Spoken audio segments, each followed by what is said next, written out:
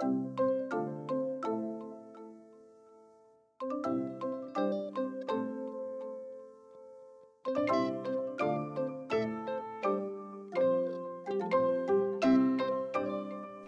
and welcome to another episode of Quilt Buzz, the podcast featuring your favorite folks from across the quiltverse. I'm Amanda of Broadcloth Studio, and I'm joined by Wendy, the weekend quilter.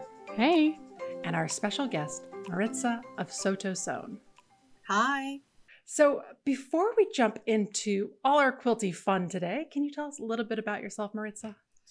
Well, I am originally from Jackson Heights, Queens in New York. I've been living in Cambridge, Massachusetts for the last 15 years, 11 of which I spent teaching quilting and sewing at a local fabric shop called Gather Here. I grew up around art. My father's an artist. So I've been making and appreciating art as well as crafting since I was a little kid.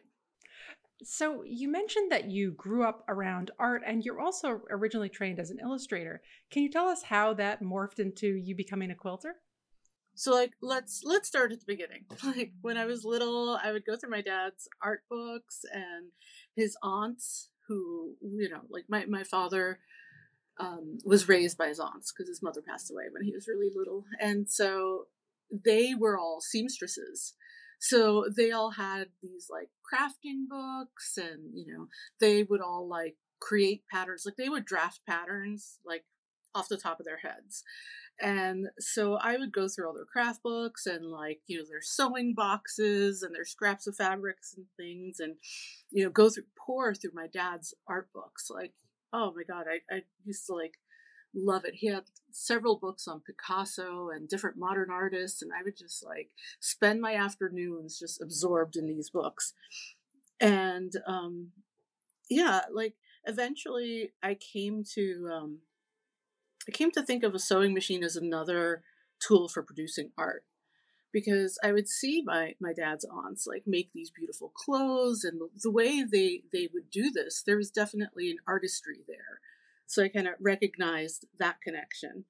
And I remember wanting to make a quilt when I was like maybe like 10. And so I bought like all these little like felt.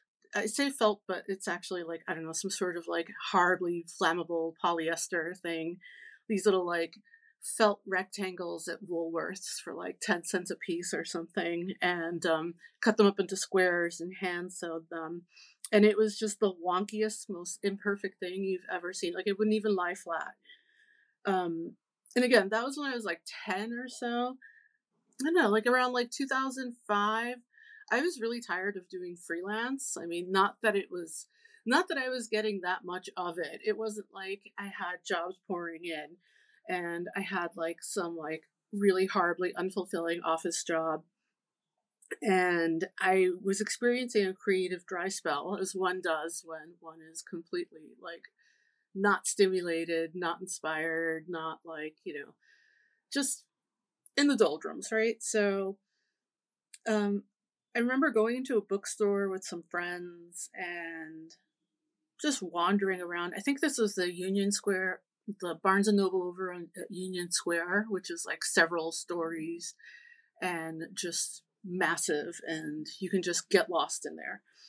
So I was wandering around and I came across the first Denise Schmidt book, and I just fell so hard for it because it reminded me so much of, these quilts that I'd seen in my great aunt's books, but also like with this twist on it, where it reminded me a little of modern art. Like I remember, what is it? Drunk Love in a Cabin, or Punch Drunk Love in a Cabin. I can't remember exactly the name of the quilt, but I remember seeing that and just being riveted by it. And then learning about the Gee's Bend quilters through Denise and going down that rabbit hole. And yeah, I mean, that's how I just fell in love with quilting and started quilting avidly. So how does your training as an illustrator influence your quilting? Oh, as far as the training goes, I think that it changes the way that I look at quilts a little bit, just a little bit, in that Whenever I look at a quilt that I'm making, I'm always thinking of like the overall composition and whether the use of shade and tonality creates movement and balance within the piece. So like all these things that I learned in like painting class about like how to use space, like those things suddenly matter a lot when I'm making a quilt. So you so when after you found that Denise Schmidt book and got were introduced to the G's Bend quilters, so you just dove right into quilting from that point. Yes. I remember around the same time, Pearl Soho had launched the Pearl Bee. So suddenly I had access to all these different tutorials, like they had just started with like I think a half square triangle tutorial, and so I followed everything really faithfully.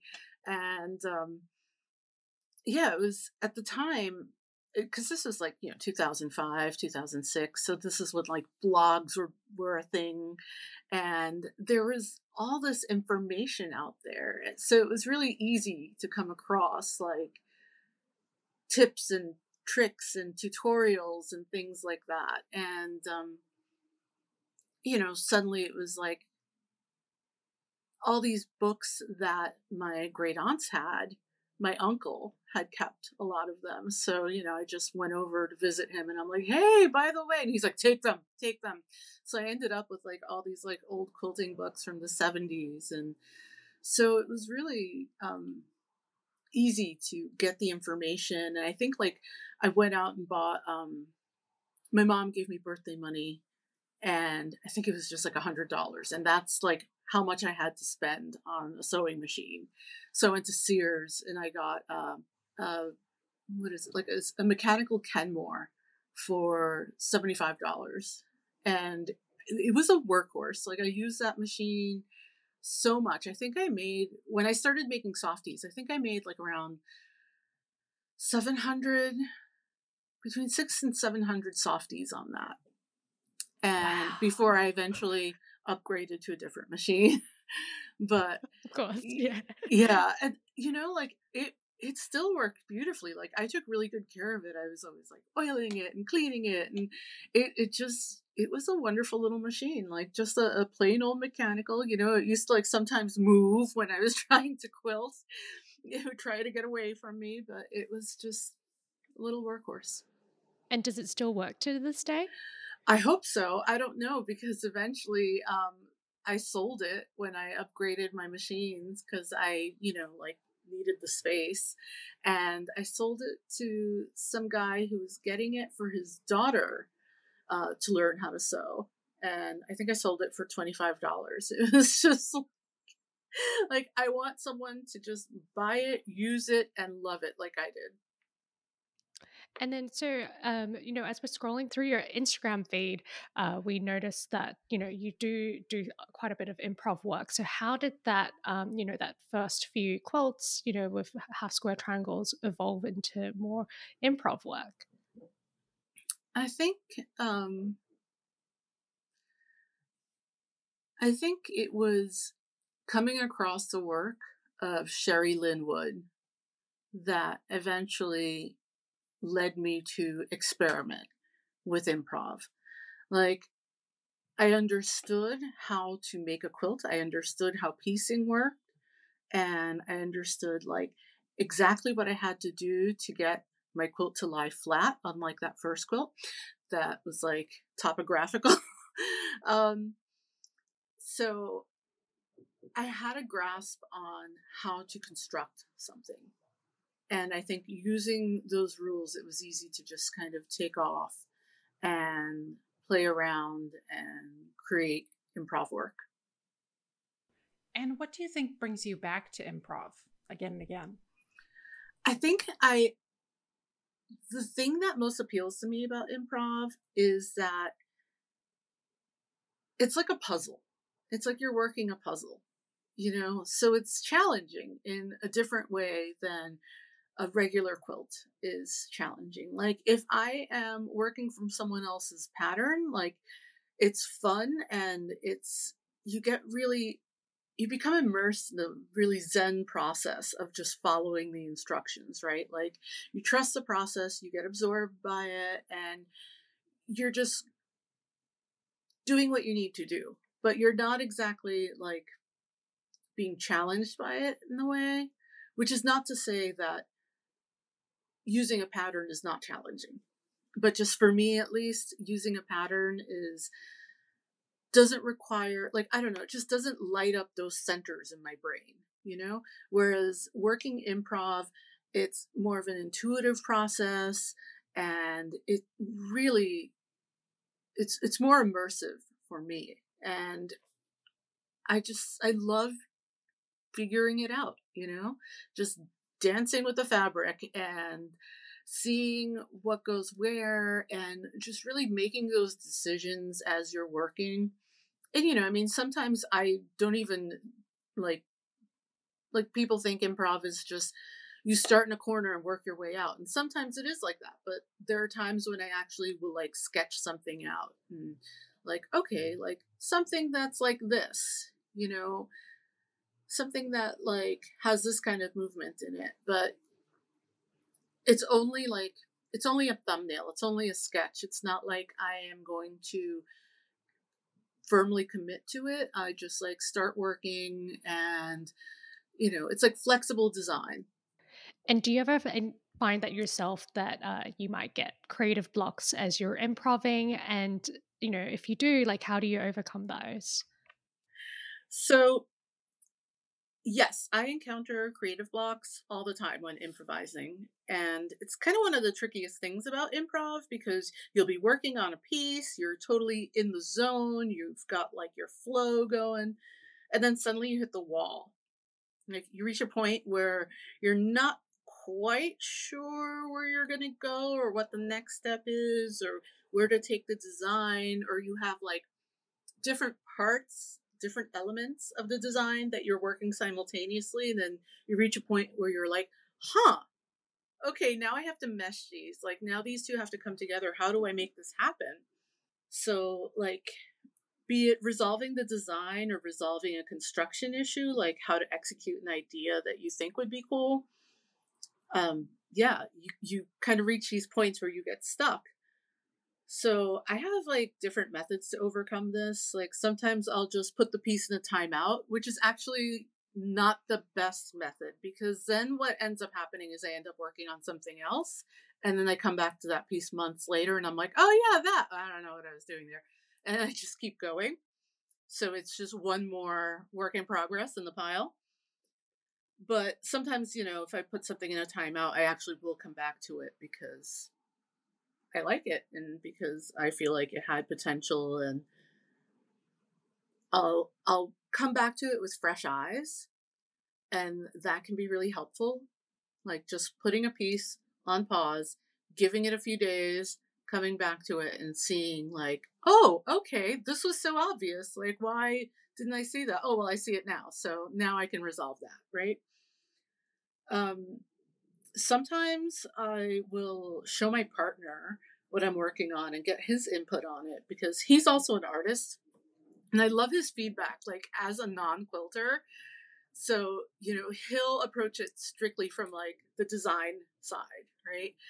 And he'll be like, oh, I don't know, something about this. It feels too top heavy, or like, um, there's too much of this going on in this one spot, and I love that kind of input, and I appreciate that I can talk to him about it because, like, quilting is kind of a solitary activity, especially like if you're not part of a guild. And I am part of the Modern Quilt Guild, but I can never make it to any of the Cambridge Modern Quilt Guild meetings because, like, for years they had them while I was teaching, so I'd be there, just couldn't like join. So I don't know. Sometimes I think of rejoining, but I don't know. I'm kind of a solitary creature anyway. So I really appreciate having Matt, my partner, there, and being able to bounce ideas off of him. Like he'll get home from work, and I'm like, "Come into my studio, quick! Before you do anything else, tell me what you think of this." Um, There's how sometimes you'll be working on a piece and you'll be totally obsessed with it. Like it'll be like the thing that you're thinking about all day when you're not working on it. So whenever I get especially obsessed with a piece and I reach that kind of stalemate with it, I'll take a photo of it and then put it up on Procreate and sketch over it. So like draw like what I think, how I think I'm going to fill in the blanks, or just like make little notes like move this here, move that there, so that even if I'm not in my studio, I'm kind of working on it. Or I'll just sketch it on scrap paper. You know, I'll just like do like a loose sketch of it and resolve those issues like in analog. But yeah, I prefer a quick resolution because man, those works in progress, they pile up. So I think that the key though is to just be flexible and open to taking a piece in a totally different direction. Like when I was working on a song for my father, I remember at one point it looked totally different. Like it was not like right now I feel like it's a really vertical design, but at one point it was just kind of going every which way. And I just remember thinking like, okay, how do I tighten this up? And we had gone on vacation, so I wasn't in my studio for about a week and a half or so. And I just remember like sitting there at the breakfast table with my kids and they're chattering about something and I'm drawing the pieces that I have. Like I'm taking like looking at the photographs of the pieces that I have and drawing them together and like just trying to figure it out like that. And I was like, I got it. When I get home, I can't wait to like I'm going right into the studio and getting this done because like I know I figured it out. It gives you a lot of control, right? Like it's not all just like loosey goosey. You can upload that to Procreate and like really fine tune it. So there are all these different options to play around with improv and like digital media and how to like make that happen and kind of plan your improv, which I know like totally it sounds like it's defeating the purpose of improv, but again, remember it's like there are those little moments of magic that do happen, and all you have to do is be flexible as you're working on it so that even if you're working on something and really designing the crap out of it on like Procreate, when you are actually there piecing it and putting it together, there are going to be these little moments where you're going to go, oh, but then what if I did this? Or what if I did that? And you're not going to strictly stick to the plan. It's just kind of a loose plan. So, you know, a lot of what you've been talking about, improv, is really the mindset and how it kind of fires up your brain and engages you in different ways. For folks who are interested in, like, have never done improv and are thinking about diving in, what are your kind of top tricks for, making that mental leap? So, my top three tips for getting started with improv, I would say number one is that improv doesn't always mean being without a plan. So, like we were talking about earlier, if you're apprehensive about just diving in, you can always start with a sketch or a doodle. Um, but a thing to keep in mind is number two, which is that it's really important to be flexible and to think of the process as building out. Don't be afraid to explore and say, move in a different direction or completely turn your work like on its head. Look at it from a different angle and just play. Don't commit too early. And that would lead to number three, which is trust yourself and trust the process. Trust your decisions, trust your intuition, allow yourself to set the parameters and see what happens. So you also teach workshops and lectures on color theory and the relationships and interactions with colors. So, what are the general misconceptions and barriers when it comes to playing around with color in quilting? So people sometimes think that there are hard and fast rules when it comes to using color. When I talk about how color is subjective and the way we perceive colors depends on how colors interact with each other, people think that I'm being obscure at best or lying to them at worst. I always tell people that tone does all the work, color gets all the credit, which is about how tonality is what creates variations in movement within the composition. When we're looking at the color wheel, we're not just looking at colors, complementary colors, triadic, quadratic, all those different combinations. We also need to consider the shades and tints, as well as color temperature. Think of, like, when I talk about color temperature, think about like cool reds, warm purples, greens that are warm like lime green versus greens that are cool like teals and peacocks. There's no magic formula. Working with color, it requires you to trust your eye and your intuition. So when you're pulling like fabric for a new project, how do you approach that? How do you approach to figuring out what's going to work best together? It's a pretty intuitive process. I start picking colors, lay them out next to each other, and see what works. See if the colors play well together. I look for a variety in tones. So, what I sometimes do is I'll take a photo of the fabrics lined up next to each other and turn it into a black and white or grayscale image just to make sure that there's a range in shades from dark to light because I know that's going to give me some movement.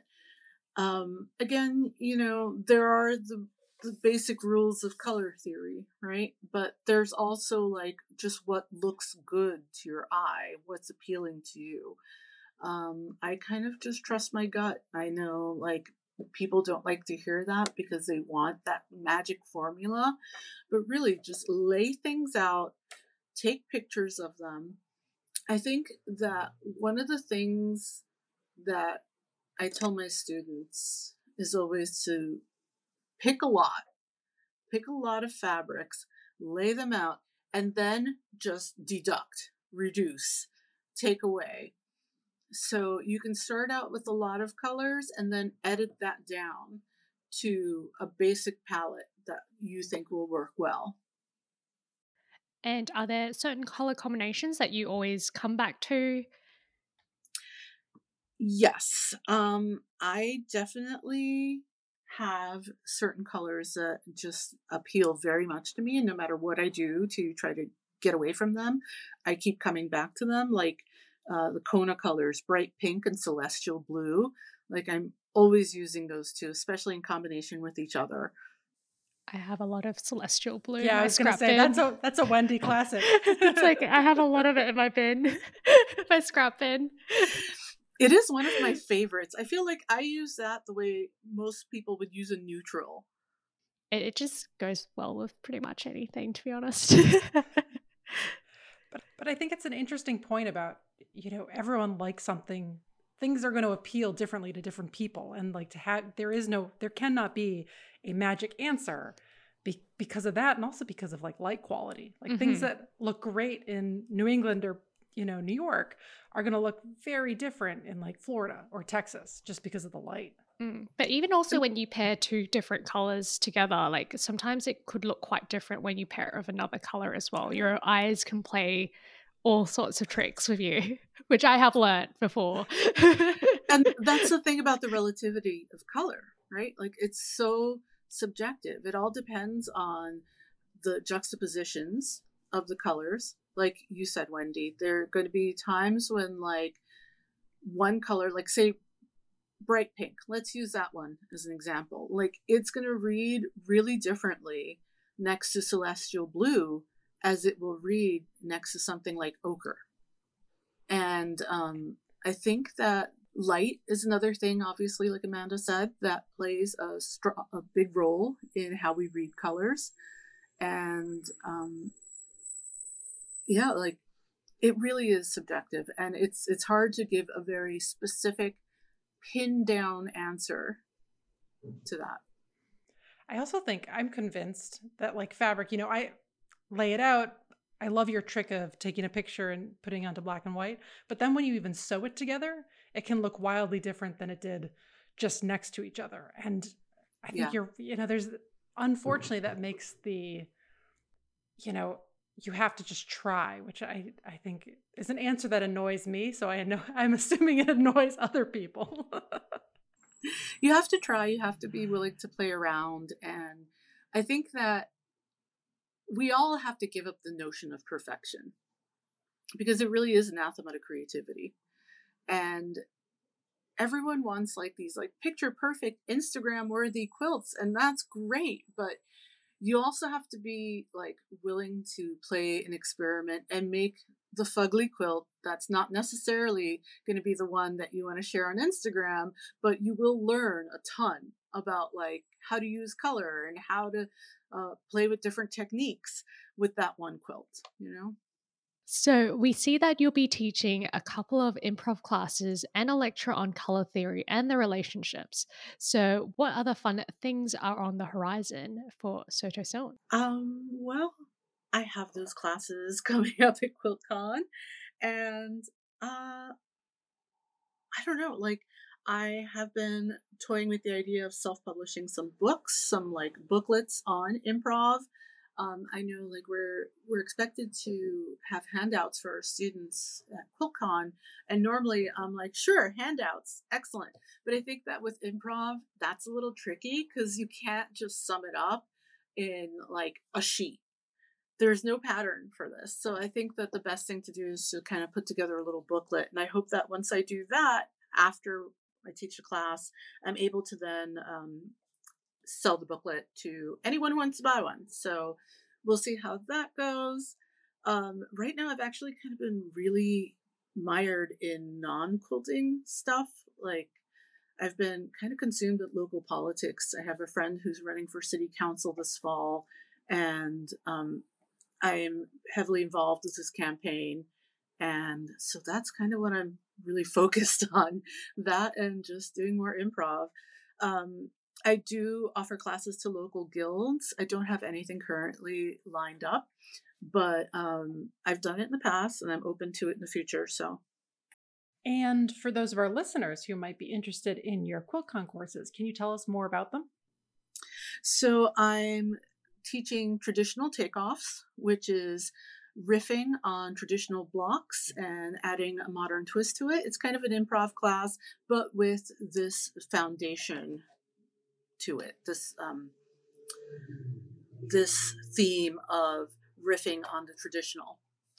And then there's going to be storytelling, which is, again, a very fun improv class that's going to be about how to kind of work narratives into your work. And yeah, I think that's going to be really exciting. And my lecture on color is going to be juxtapositions, which is all about the relativity of color and how colors interact with each other. I'm going to explore more the temperature of colors because I know, like, when I talk about that, people are like, oh my God, what are you talking about? And I want to get into that really in depth and explain, like, how certain colors read as different temperatures, even though technically you would think of them as being one temperature. Like when I tell people, oh, it's a cool red. I don't know why people are like really baffled by that. And I'm like, like when you go on to like a makeup counter and they're like, do you have a more blue base to your skin tone, or are you a cool or neutral or warm? Like, I mean, right there, like we're talking about cool reds versus warm reds. I mean, how different is that from a Kona palette or any other solid palette for that matter? But. So it is now time to move on to our rapid fire quilty questions. Are you ready, Woohoo! Maritza? I am. Okay, let's right. keep that energy up. I love this. Yeah, Wendy, why don't you take us away? Okay. So, what's your favorite time of day to quilt? Late morning, probably around 10 a.m. That's usually when I get into the studio, take a break for lunch, and I come back at like 1 or 2, and by 3, I'm done. So I don't spend that much time in my studio per day. And do you wear shoes while sewing? No, I am barefoot. It's brave and Massachusetts winters. Yes. Amanda, Yes, you're so especially. judgy. I am, because No. my feet are always cold. Well, also, like my studio, the floor is not insulated, so it gets super, super cold. Like the rest of the house has like radiant heat and it's nice and warm, but my studio is like over like in this one part of the house where there's no insulation whatsoever, and it's freezing in the winter, and it's so hot in the summer. So yeah, it's like a little my room of extremities, I guess. I don't know. So, music, Netflix, podcasts, or The Sounds of Silence? Silence and sometimes audiobooks and sometimes music. And what do you like teaching more, improv or color theory? I think that they go hand in hand. I always teach them together. Like whenever I teach improv, we go through color theory as well. So And do you have a favorite traditional book to improv? I've been kind of obsessed with double wedding rings. So Pick one: improv curves, improv stripes, or improv triangles. all of the above. And is there a quilting technique that you'd like to try? Sometimes I like think about all the things you could do with trapunto, and I'd like to try that at some point. What is your favorite ruler size? 6.5 by 12, or no, 6 by 12. Sorry, this Olfa, whatever this Olfa is, 6 by 12. This one, What is your favorite part of the quilting process? all of it except for the basting. So that answers the next question of what your least favorite part is. What is one bad quilting habit you wish you give up? I overpress my pieces. Like I press the living daylights out of things, so that sometimes I'm like, oh, it's flat. And I'm like, yes, and you can see the stitches because I pressed it so much. So, who is your quilty BFF? Tara Fawnin. I love her. And who is your quilty crush? I think it changes from day to day. And at the moment, I really, really love Victoria Vanderland's quilts and Jennifer Camden. Like every time either one of them comes up on my Instagram feed, I'm like, oh, hearts, hearts, hearts. I'm like, oh my God, she has made the absolutely best quilt ever that anyone has ever made. And then like, I'll see another one of hers and I'm like, oh my God, no, she did. And so yeah, I've been bouncing back and forth between the two of them lately. And outside of the sewing room, do you have any other interests or hobbies? Yes. So, like I mentioned earlier, I am really involved in local politics. I love reading about politics and sociology, and yeah, I'm kind of obsessed with that. So, And before we wrap today up, we've got just one more question, and that is, who are 3 accounts you think everyone should be following and why? so I think that everyone should be following Sean Kimber. Her work is powerful and meaningful and important, and I just love her messages, her messaging, and the vibrancy and just everything about her. Like she's just awesome, and I love her to bits, and everyone should be following her. Next one is Kelly Spell. I really love how in depth she is and how generous she is with all of this information that she has on dyeing techniques, on entering quilts into exhibitions, and like she's really generous with that information. And she walks you through the whole process, and she's just like an awesome person. So the third one, I don't know, there's so many amazing bloggers and not bloggers, but like quilters and people doing really cool stuff on Instagram. And I don't know, someone who I really appreciate uh, is the Quilty Architect. Like what's his name is Matthew, right? He has such a sense of humor, and I really enjoy like the silly memes that he creates and like the little videos that he stars in where it's like totally relatable quilting dilemmas. But also his designs are really cool, and I appreciate his sense of color. And yeah, I'd love to see what else he comes up with, because right now, like, I feel like he's on the rise. Like, he's he's been working on like more intricate patterns, and just, yeah, it's just really cool. I like his work a lot. So So, on that note, we need to wrap today up, and we hope that you enjoyed the show. If you'd like to contact any of us, we can most easily be found on our Instagram accounts. I'm at Broadcloth Studio, Wendy, I'm at the.weekendquilter. and Maritza. I'm at sodazone.com. Or you can go to our podcast account at quilt.buzz or our website, quiltbuzzpodcast.com, for our previous episodes and updates on upcoming guests. If you enjoyed today's show, we hope that you subscribe to the podcast and tell your quilty friends about us too. And if you're willing to share what you love by writing a review on your podcast provider of choice, it would make our day.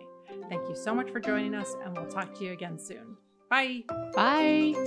Bye. Thanks for listening.